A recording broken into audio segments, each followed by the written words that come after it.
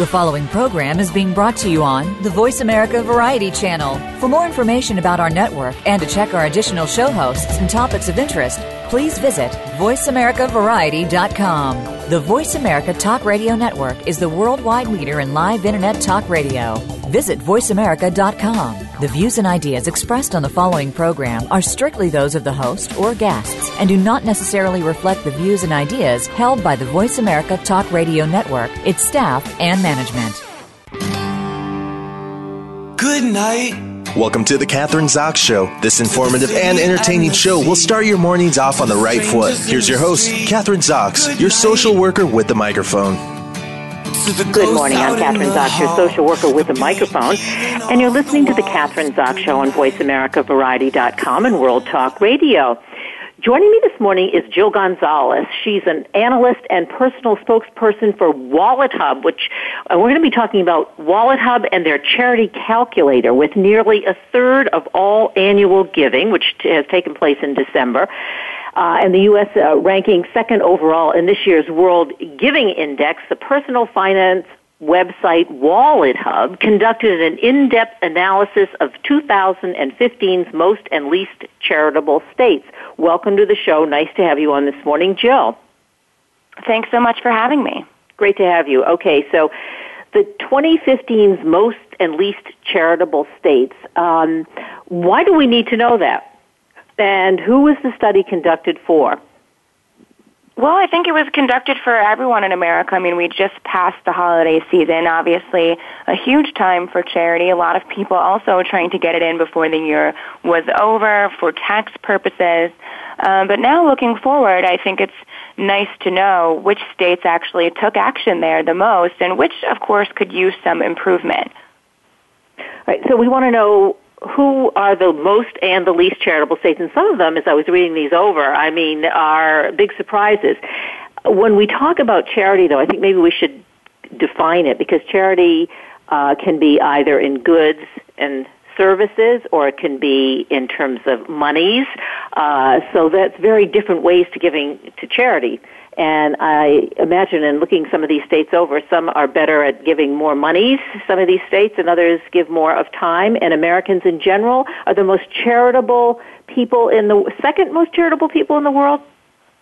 That's right. Who's the first? Second most charitable.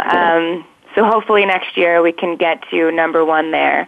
But I think that you're absolutely right. You know, there's different ways to define this, and we try to really have all of them in this for a really complete picture. Number one, by the way, was Myanmar in terms of charity. But we were at least the best in North America.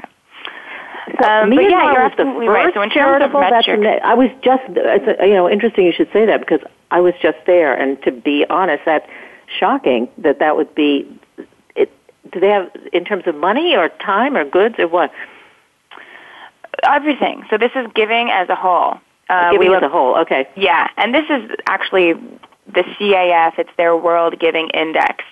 So that's something that we also looked into. CAF is the Charities Aid Foundation, but they looked at three different things: helping a stranger, donating money, and volunteering time. So Myanmar was number one, U.S. number two, New Zealand 3, Canada 4, and Australia 5. Okay, I mean, those I would expect. I mean, that doesn't surprise me as much, I guess. But the United States, okay, so we give, how much monies do we give? Do we have the overall calculations, like for this year, or for last year, for 2015? How much money did we give? And are we yeah. We don't have 2015 numbers yet, but we do have 2014 numbers.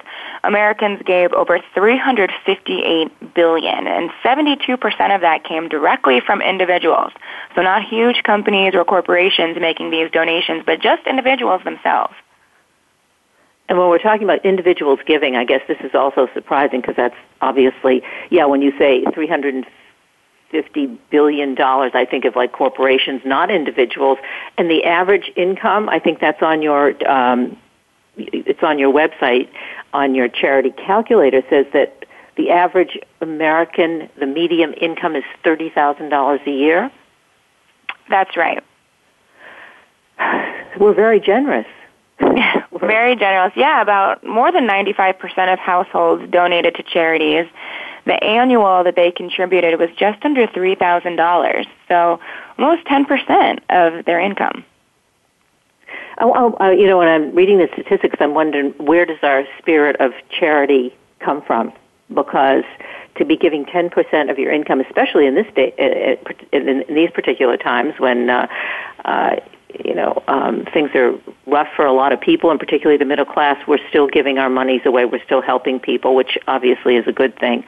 What about the volunteer rate? Because that's different, obviously, than giving money. So, what are the statistics on that? Or is it broken down into how we volunteer or who we volunteer, what we volunteer for? The volunteer rate is just the base volunteer rate here. We also looked into the number of public charities per capita, and that is, defined as everything like churches, hospitals, medical research organizations, colleges, universities. So it's not going to be really broken down here. Jill, what about, now we're talking about giving monies and time and goods and services here in the United States as Americans. Now, what about giving, because now with the Internet, we're also giving overseas, around the world, globally. Disasters happen. You can just go online and give your money away, for instance. How does that fit into the picture? Yeah, so other than the volunteer rate, other than the number of public charities, we also just looked at the percentage of the population who has donated some of their income, and that, of course, applies to charities around the world.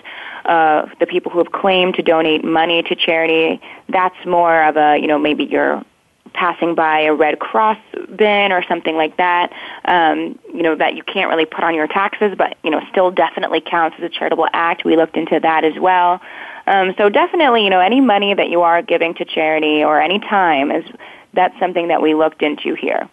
And that's overseas. People will always say, "Well, you give your money away because it's a good incentive. It's an incentive to tax incentive. You get a break on your taxes."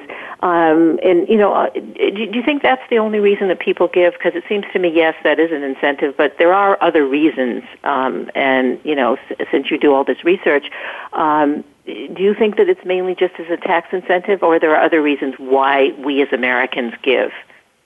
Absolutely not. I mean, we looked at the money part of this in two ways. The people who donated money to charity as a percentage of taxpayers who donated money, and then the percentage of the population who claim to have donated money, which was a Gallup poll taken. And again, that's, nothing that you can really cross off of your taxes or get incentivized for. That's more like, throwing a couple of dollars to, one of these kind of neighborhood bins or anything maybe in church that you're giving to as something comes around. So again, we looked at this in two different ways, and the people who have claimed to donated money in the latter there actually outweigh those who put it down on their taxes. What about those, because we're talking about who gives and why they give, but let's talk about who doesn't give and why they don't give, because that's interesting too. Okay, you've got the least charitable states. Who is the least, I don't know if you mentioned that before, but who is the least, what is the least charitable state? Well, this list was kind of surprising. Here in the bottom 5, you kind of have a wide variety of states. Kentucky is number 46, 50 is the worst. 47, Arizona, then California, Louisiana, and Rhode Island coming in as the least charitable. Any reason? Can we go through this? Why do you think that's true? I mean, I'm surprised. California is the least? Well, one of them, yes. Yeah. And this is, again, looking at multiple things, the volunteer rate, the percentage of people who have donated income or time. So I think that there's a lot of things going on here. I don't think you can pinpoint necessarily one reason. I was most surprised by Kentucky and Louisiana. A lot of times people think Bible Belt and they think of charity.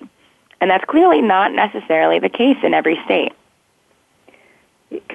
Yeah, Kentucky, Louisiana, those are the Bible Belt. Those are the least charitable states. But you also have Rhode Island? Tennessee. Why Rhode Island? Well, I mean, just in terms of sheer numbers, everything from the volunteer rate to the percentage of people who donated even, going out there and donating time if they don't have the money. The numbers were just very low in Rhode Island. Now let's talk, we're talking about the volunteer rate, and you've got some of these key stats that you came up with. Interesting, the percentage of the population who claim to have donated time, you say claim to have donated time, in New Hampshire, because New Hampshire's in the news right now, is 2 times higher than in Kentucky. Is that a surprise?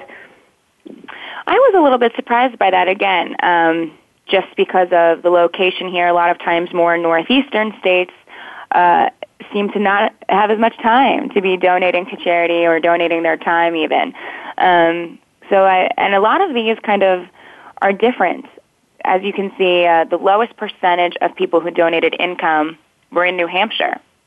And that's just looking at taxpayer money, 4 times less than a place like Utah. Utah, by the way, was number 1 overall in terms of being charitable. Utah, number 1. Okay, does that surprise me? Or did that surprise you? It does not. I think there's a lot of faith-based giving going on in Utah. The volunteer rate was far and away the highest of any other state.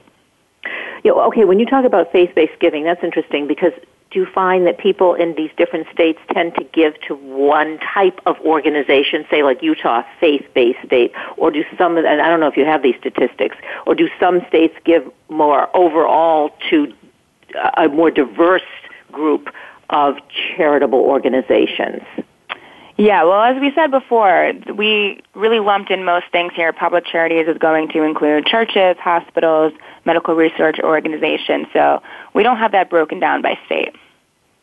Well, that could be the next study. It could, yeah. All of the statistics here come from the Census, the Corporation for National and Community Service, Education Commission of the States, National Center for Charitable Statistics, the IRS. So whatever we can get, that's what we use. Jill, let's go on your we can go to your website, or I went to your website, the Wallet Hub website, and you have what you call the charity calculator, which I found very interesting. Let's talk about that. What is the charity calculator, and how, as we as consumers, how can we use it? So the charity calculator will help you figure out if you should be donating time or money to a charity of your choice. For instance, maybe if you spent an extra hour working per week, what could you then donate in terms of money, and what would that get you? Whether it would get you, maybe 4 laptops for students in need, or 3,500 meals for people who are going hungry?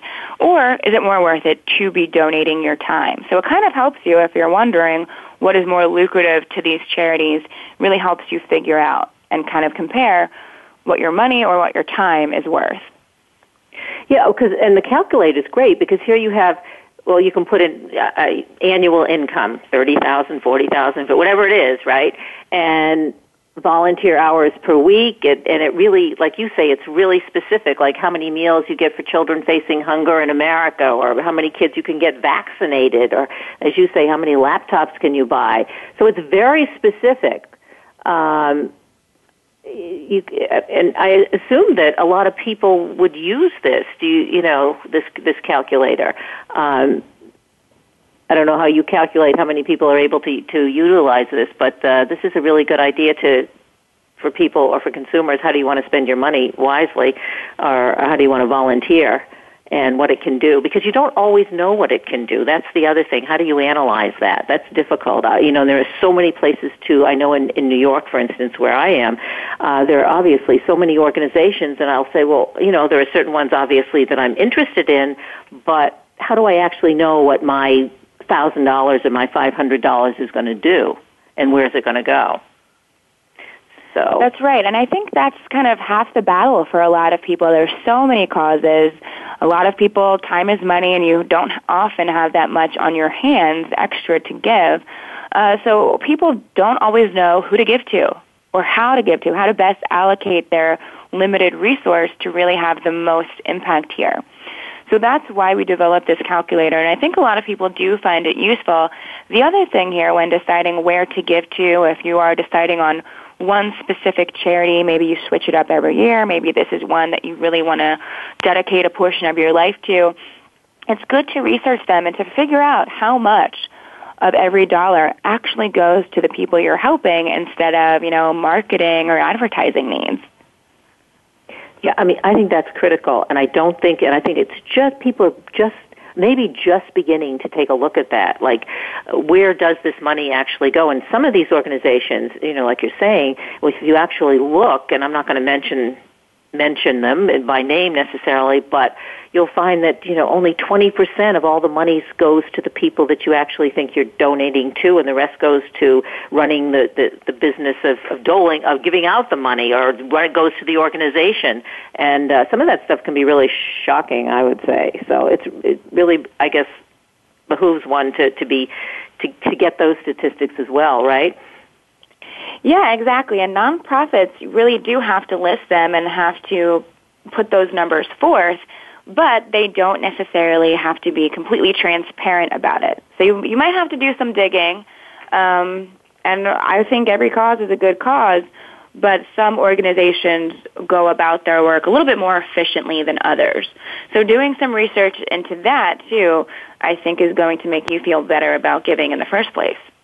Jill, when you say they don't have to be as transparent, what do you mean? Like, there are ways in which they can, I don't want to use the word cover up, but they don't really have to be forthcoming about how they spend their monies? Well, yeah, at the end of the day, it's a business.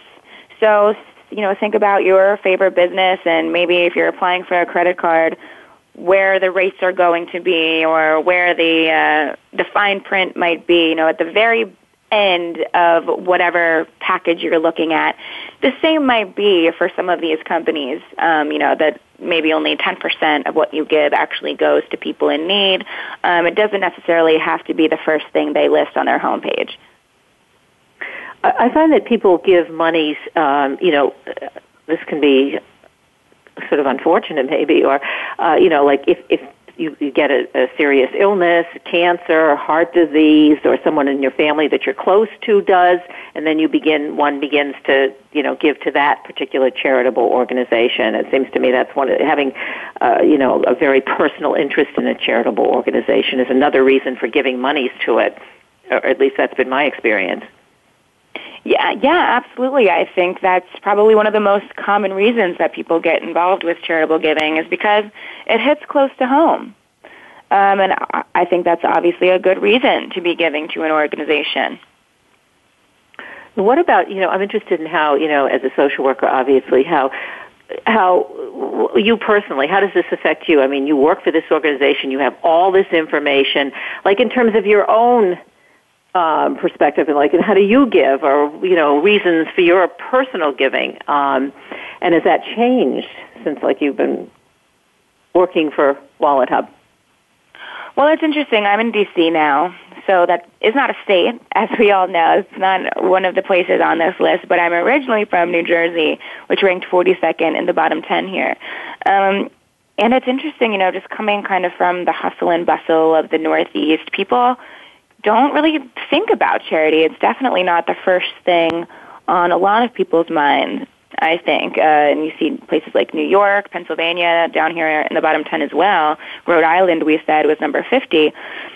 I think it as much as it can be a regional thing, I look at the top of the list, where Maryland you have right up there, some other cities in the north, Connecticut, very high on the list. So it's interesting to see, is this a regional thing? Is it not? Was it once, more of a, you think Bible Belt, you think charity? But now, that I'm still kind of in the hustle and bustle, I think it's nice to find ways, especially to be giving your time. Whether it's a weekend, whether there's some late night events that you can go to really be helping out your community, because we see a lot of it here in the nation's capital, and I think that was most surprising to me once I got here. I think one of the things and one of the reasons why people give, I think families have sort of a spirit of giving, and they teach their children, I think, at a very young age. And I know there are a lot of organizations now are helping families to show their children how they too can be charitable, even starting when you're in elementary school. And then that, of course, as they grow up, they become more charitable adults. But I think I see that kind of as a push. I guess not in New Jersey, though. necessarily. Well, one of the things that we did look at here, and we had 8 metrics in all, one of them was a community service requirement for high school graduation. And less than half of the states even have that. So that also is very interesting to kind of look at. Why wouldn't all the states kind of build that into their high school curriculums? Because like you said, I really think starting at a younger age instills that value in you for the rest of your life. So you're saying that these community service, that it really seems like it's probably on the decline. I mean, I know when I was growing up, and even when my kids were there in their early 30s, it was like, community service was a big thing. It was even a great thing to have on your resume if you did community service. So maybe even there weren't so many altruistic reasons for doing community service, even though it got done and the students did it, but it was also something that looked good for getting into college. But you're saying that that's something that sort of waned, I guess, over the past, few years? I don't think so. I think community service was always encouraged in high schools. We're talking about a specific state-mandated requirement for high school graduation. But I think it's still encouraged nationwide. I don't think that these requirements have been dropped. If anything, I think more requirements are being added. But there's still a lot more, states to go here. If we're talking about maybe 22 states that actually have this as a requirement for their high school graduates.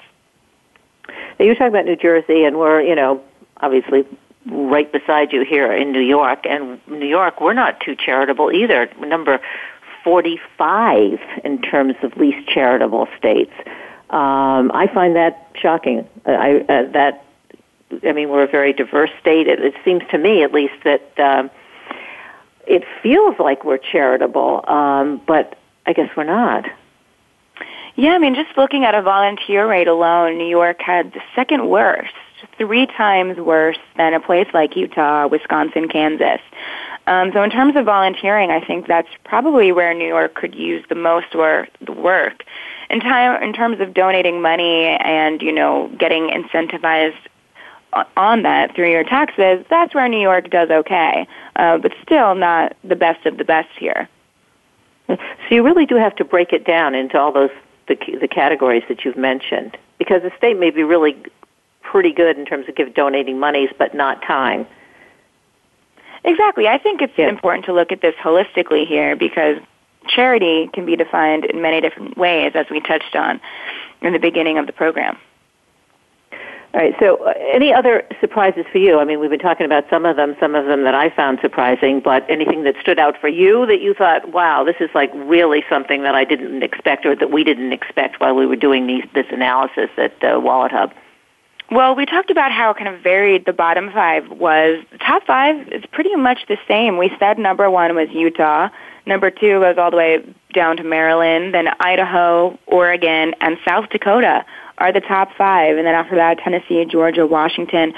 So again, all across the country here, there is no set rhyme or reason to regional charities or anything like that. So I think that was the most surprising for us. We really did expect to see some regional ties here, and that's just not the case anymore.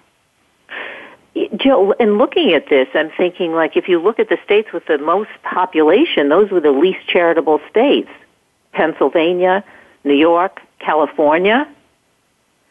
And the ones that have, I don't know exactly the population of any of these states, but like Utah, Idaho, Oregon, South Dakota, those are some of the least populated states.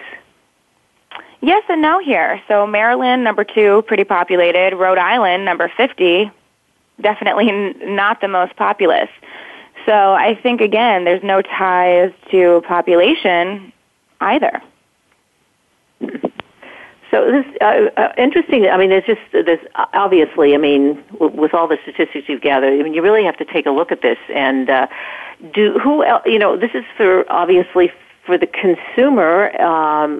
This research, but who else is going to benefit from the research on most and least charitable states?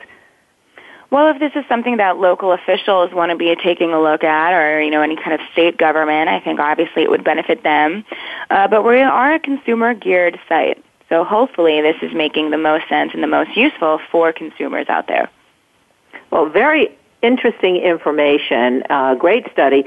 Let's talk about the website that we can go to, because there's a lot more to talk about than what we've had the opportunity this past half hour. But if you want to go to the charity calculator, what do? Just go to your website and then go to charitycalculator.com, or? Yes, go to wallethub.com and click on or search for the charity calculator. Okay. I suggest that my listeners do that, because it's very interesting, very helpful, and now we got a whole new year to decide where we want to give our monies or our time or our goods to. And then you can click on 2015's most and least charitable states. Jill, thanks so much for being on the show this morning. Of course. Happy New Year. Happy New Year to you, too. That's Jill Gonzalez. She is an analyst and a spokesperson for Wallet Hub, and we've been talking about the 2015's most and least charitable states, and also discussing Wallet Hub's charity calculator. We're going to take a short break right now. I'm Catherine Zox, your social worker with a microphone, and you've been listening to The Catherine Zox Show on VoiceAmericaVariety.com and World Talk Radio. Don't go away. We'll be back in a minute.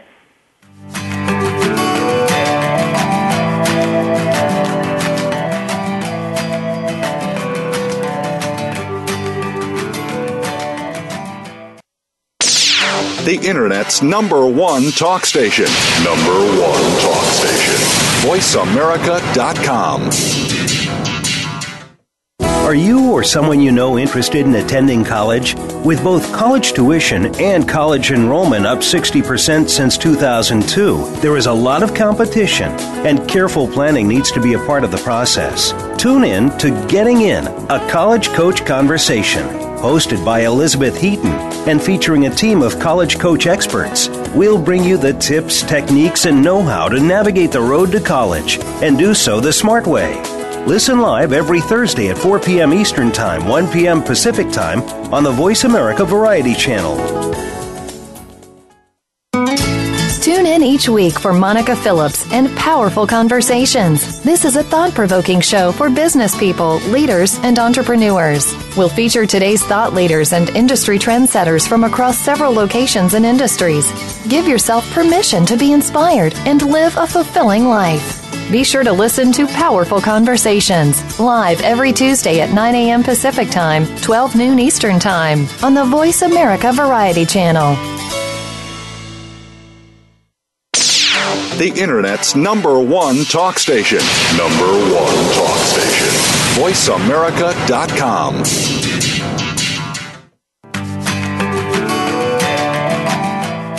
You're listening to The Catherine Zox Show. If you would like to join our conversation this morning, call now. The toll-free number is 866-472-5788. That number again is 866-472-5788. We're back. I'm Catherine Zox, your social worker with a microphone, and you're listening to The Catherine Zox Show on VoiceAmericaVariety.com and World Talk Radio. Joining me this morning is Dr. Gustavo Carlo. He is the research director for the Center for Family Policy. He's a professor at the University of Missouri. And he and his research partner have done a study on the longitudinal associations between discrimination, depressive symptoms, and pro-social behaviors in United States Latino recent immigrant adolescents. Welcome to the show. Nice to have you on this morning, Dr. Carlo. Well, thank you very much, Catherine. I'm pleased to be here. Great to have you here. Okay, now let's talk about this discrimination and Latino youth. So you've conducted this study, research study. What was the study about, and why did you why you're interested in this in the first place? Why is it important to you and to us? Sure. I've always been interested in understanding sort of positive social development in ethnic minority groups, and particular adolescents who I feel, sort of suffer from stigma oftentimes as being sort of, problem kids and a problem age period, and particularly for ethnic minority adolescents. And Latinos, of course, are the largest ethnic minority group in the U.S., and it's of great interest, I think, to us as a society to understand what are some of the factors that are negatively affecting Latino immigrant youth, as well as what are some of the factors that may actually help immigrant Latino youth. And so that's where my interest Dr. Carlos, so what are we from. talking about in terms of numbers? Because I think it is important, and of course it's timely because we have so many, or potentially many, new immigrant families coming to the United States. So the impact of discrimination on them and on their children is it really has an effect on us as a country. So exactly. It's exactly true. I mean, right now Latinos study, I'm sorry. So Latinos right now make up about 17% of the U.S. population, and as we know, even though in recent months there have been reports that the net immigration is actually sort of somewhat stabilized and even slightly decreased, Latinos in general are still the fastest growing population in the U.S. And there's, whereas in previous decades, Latinos were mostly concentrated on the coast, on the East Coast, the West Coast, and the Southwest. We know from looking at national maps that Latinos have spread out throughout basically the whole United States, including this part of the U.S., the Midwest and the northern Great Plains. So they're definitely everywhere, and they're probably even undercounted because, of course, we also have many of them that are undocumented. All right, so that's why, obviously, this study is important because it's how we raise our youth and how discrimination negatively, obviously, affects our Latino youth, and it probably can be generalized to a lot of, as I said earlier, to a lot of other populations of immigrants or refugees. So these are groups that you would consider marginalized, and so the concern is how they perceive it, discrimination and the effect on them and their behaviors. Well, let's talk to us specifically. What affects, I know you've, depression is one of them specifically, antisocial behavior may be a part of that. So what are the repercussions of discrimination with these youth? And what kind of discrimination do they perceive? So in this study, we did focus on depression as one of those negative outcomes. And we also looked at prosocial behaviors, which refer to, actions that people do that to benefit other people. These are things that most of us desire to see from our kids and to see from other people. And it really forms the basis for a successful cooperative society. So discrimination. So let's talk, because for those of us who aren't in academia or researchers, when you say prosocial, these are desired behaviors. What are those desired behaviors? What do we want to see in our children or in our youth? Sure. So we're really talking about kind behaviors. We're talking about generosity. We're talking about what the previous person that you interviewed talked about: volunteering, being nice to other people. These are just basic, fundamental human traits that we value and we desire. We want people to treat each other with respect and to be nice to each other and to share, to donate our resources. And these are things that also make up what we often consider to be the core aspects of a good moral character, a person with good moral standards. And so these are important because, as we know, these are the kinds of behaviors that help us to develop new positive relationships with other people. These are aspects that help to maintain good quality relationships with other people. And so when you have a group of adolescents that are experiencing or perceiving discrimination and unfair treatment from others, that can have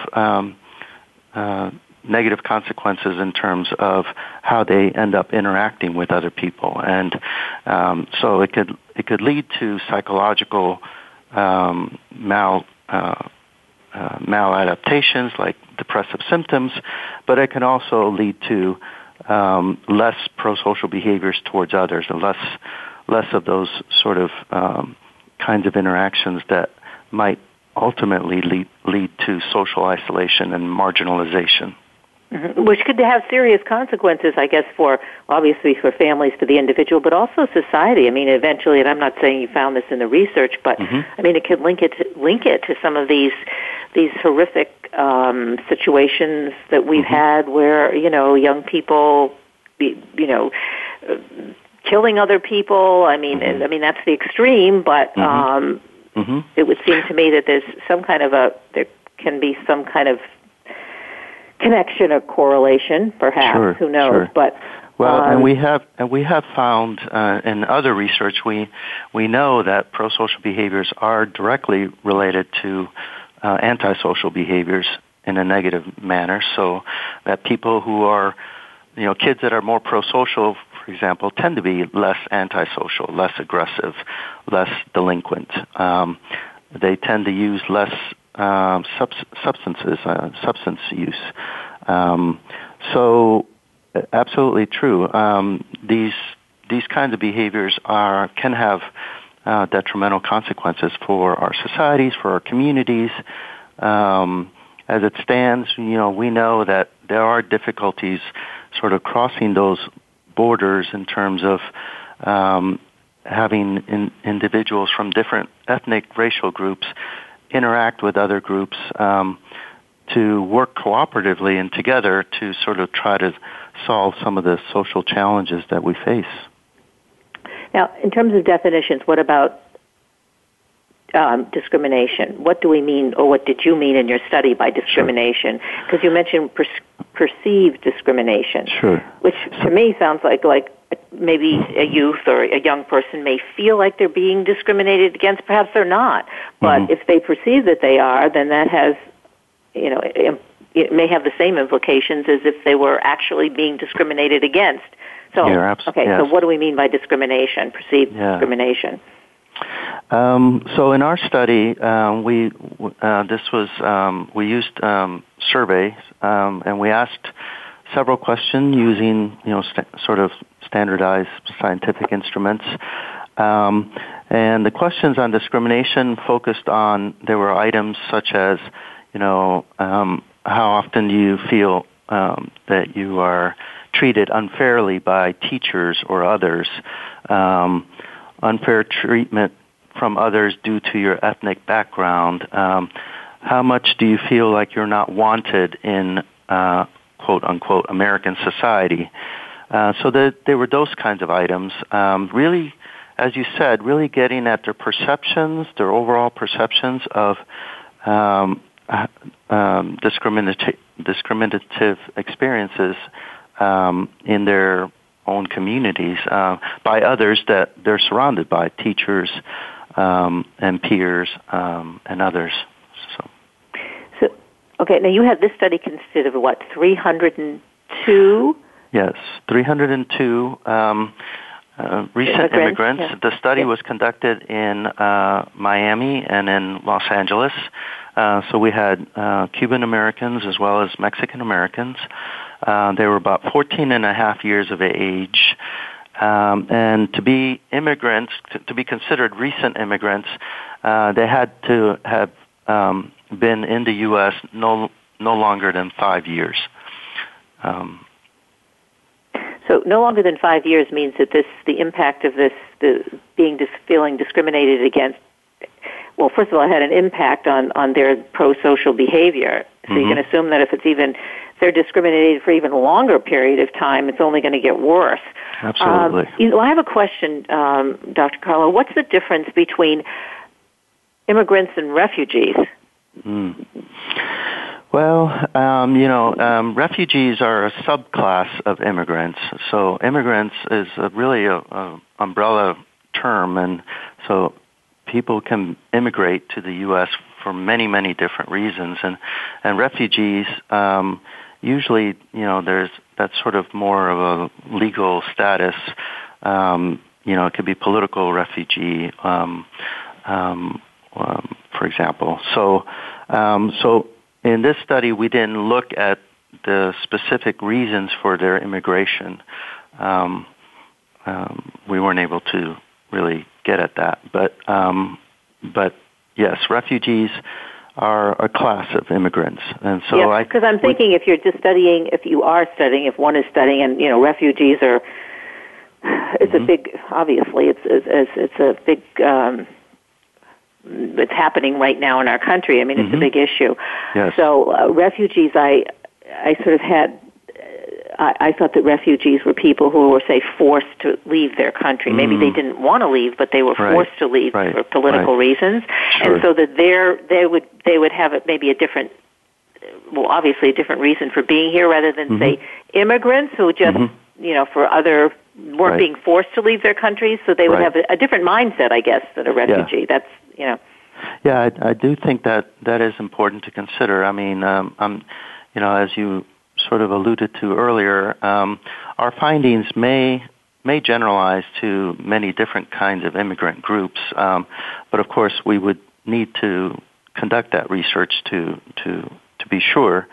However, as you also alluded to, the fact that these adolescents, which have been here no more than 5 years, are already experiencing longitudinal consequences of these discriminatory experiences, doesn't bode well. I mean, as we know that, from the stress literature, for example, that, these sort of stressful experiences can accumulate over time and can have even more serious consequences.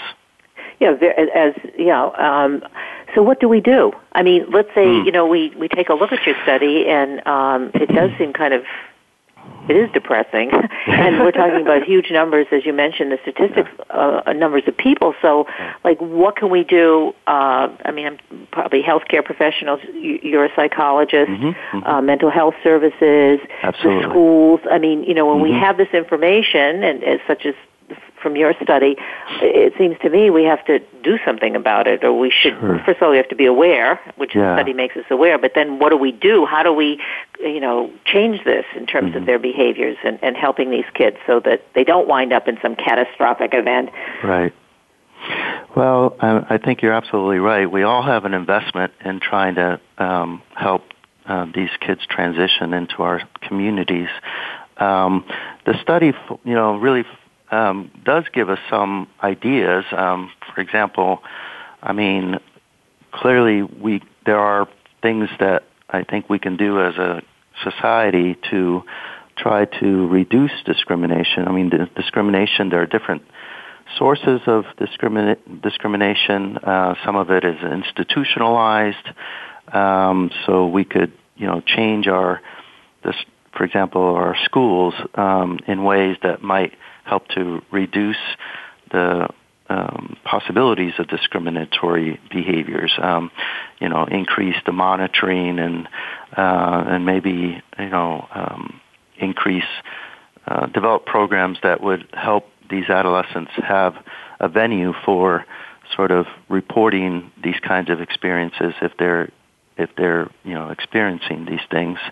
So in other words, a place to go to. I'm thinking about the LGBT community where they're now in schools, there'd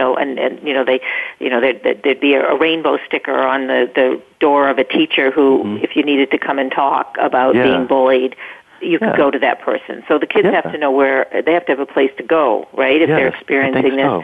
Yeah. Absolutely. Do you find, doctor, that you said they've only been in the country up to 5 years or less, the ability to speak English, how did that impact, language? If the kids are able to, speak English, Yeah, well, that is actually one possible source of discrimination. I mean, this Latino kids could experience discrimination based on their, if they have difficulties with English fluency, or even as something as simple as, if they have a heavy accent. As we know, other kids can be mean, and sometimes, they can, they can choose to focus on that and make that, and that becomes the basis for discriminating and harassing or bullying or teasing or scorning Latino kids. So absolutely, language can play a very important role in this. So it's important for us to make sure that these kids have access to good access to being able to learn the language. Sure. Yeah. Sure. Now, what are we talking about in terms of socioeconomic groups? I mean, how does that play out?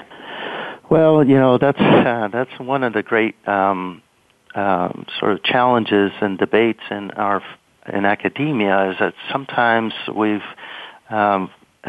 find differences between ethnic racial groups, and there are questions as to whether the findings are really due to the ethnicity or the race of the individuals, or whether they're really due to socioeconomic status or poverty, because as we know that unfortunately there's a strong correlation between ethnic minorities, racial minority status, and SES, many ethnic racial minority groups are living in poverty. So to disentangle those effects has always been a great challenge in academia. But one of the exciting sort of advances, I think, in recent years is that, psychologists, researchers are really trying to look at what are those variables that normally would be associated with both SES and racial ethnic minority status. And discrimination is one of those variables. So we're sort of cutting to the chase by examining directly what are the really underlying processes that are associated with socioeconomic status that actually may be playing an important role in influencing these kids' development. So are you saying, in layman's terms, I got to put you... Oh, I'm sorry. that you've sort of been able to rule out the difference in... Well, at least we can minimize the possibilities that the effects are due to socioeconomic status. And we did control for socioeconomic status in our study as well. So even over and above socioeconomic status, these findings held up. Okay. But maybe that takes us to the second step in terms of what we do about it. If you have a family that perhaps has a middle class family, let's say, and even if the youth are experiencing some of the discrimination, the middle class family has more resources to help their children, to get English, to get a tutor, to get English speaking lessons, to go to a counselor. So, absolutely. You're right. I mean, that can have important implications for intervention and treatment. Absolutely. Yeah. So, all right. So now, what's been the response? So, what are you going to do? We only have a few minutes left, but we've talked about, I guess, some of obviously the significance of the study. Where do you go from here? This is a series of studies that our research team has been conducting over the past decade or so. We just completed a study funded by the National Science Foundation of Latino families in Nebraska, and we have a sample of about 300 families, mothers and their adolescent children, and we're really testing sort of more comprehensive models, looking at other sort of indices of adjustment and maladjustment. So we're looking at anxiety, we're looking at substance use, we're looking at delinquency. But again, we're also trying to focus on what are some of the sort of indicators of well-being and positive social development, like pro-social behaviors. And I'd like to sort of stick in here, when we were talking about possible future directions for interventions, I mean, I think, some of the things that we talked about, like, restructuring our schools and providing services for Latino students is one way, but another approach, as you well know, being a social worker, is developing prevention programs and intervention programs. And this really takes us back to one of the other variables in our study, which is the pro-social behaviors. And, if we can find ways to foster pro-social behaviors in our kids earlier in life, it turns out that actually leads to less problem behaviors later on, including less depressive symptoms, less anxiety, less substance use, less antisocial behaviors. So I guess what I wanted to sort of put in here is and propose is that we ought to think about these things sort of comprehensively, not only in terms of treatment programs that would sort of directly address the problems and the situations that we're facing, but also in the long run, we ought to think about prevention intervention programs, early prevention intervention programs, things that might actually help to reduce the likelihood of these kinds of ththings even occurring. Yeah, do it before it happens. And obviously, I think that's a great idea. Yeah. I just, we got 2 minutes left exactly. Sure. So I just wanted to, it would seem to me also, just as kind of a comment, because I'm in New York City, and you mentioned Nebraska doing this study. It would seem to me that if you're in a community, and this may not be true, and you don't even have time to answer it, but if you're in a community where there are not as many people like yourself, it makes it more difficult to fit in. I mean, I went to see Lion King on Broadway last night, and I was surrounded. Everybody was Latino, and so everybody was speaking Spanish, and I was sort of the odd man out. Yeah. So, I mean, if you are in a community, it would seem to me that would kind of make it have a easier, I guess I would say, maybe too. But I mean, that's a whole other question and study. That's just a comment. But I think that's absolutely true. I grew up in Miami, Florida. Well, there you go. Yeah, and and I'm Puerto Rican, so it was much easier for me to grow up in that community. I've lived in Nebraska and now in Missouri for the past over 20 years. And these communities are very different, very, very different. And so it does make a difference in terms of actually your environment and where you live. It has been a pleasure talking to you. I have a lot more questions, can't do it today, but Dr. Gustavo Carlo, Director of Center for Family Policy, Research Director, and we've been talking about his study, the association between discrimination, depressive symptoms, and pro-social behaviors in U.S. Latino recent immigrant adolescents. Thank you so much for being on the show this morning. Very informative. Thank you very much for having me. We're going to have to say goodbye. I'm Catherine Zox, your social worker with a microphone, and you've been listening to The Catherine Zox Show on VoiceAmericaVariety.com and World Talk Radio. Have a great week, and we'll see you next Wednesday. We hope you have enjoyed today's episode of The Catherine Zox Show. You can listen live every Thursday morning at 7 a.m. Pacific Time on the Voice America channel. Want to know more about Catherine? Visit her website at www.catherinezox.com. Be sure to join us next week for more interviews and great conversations with Catherine Zox.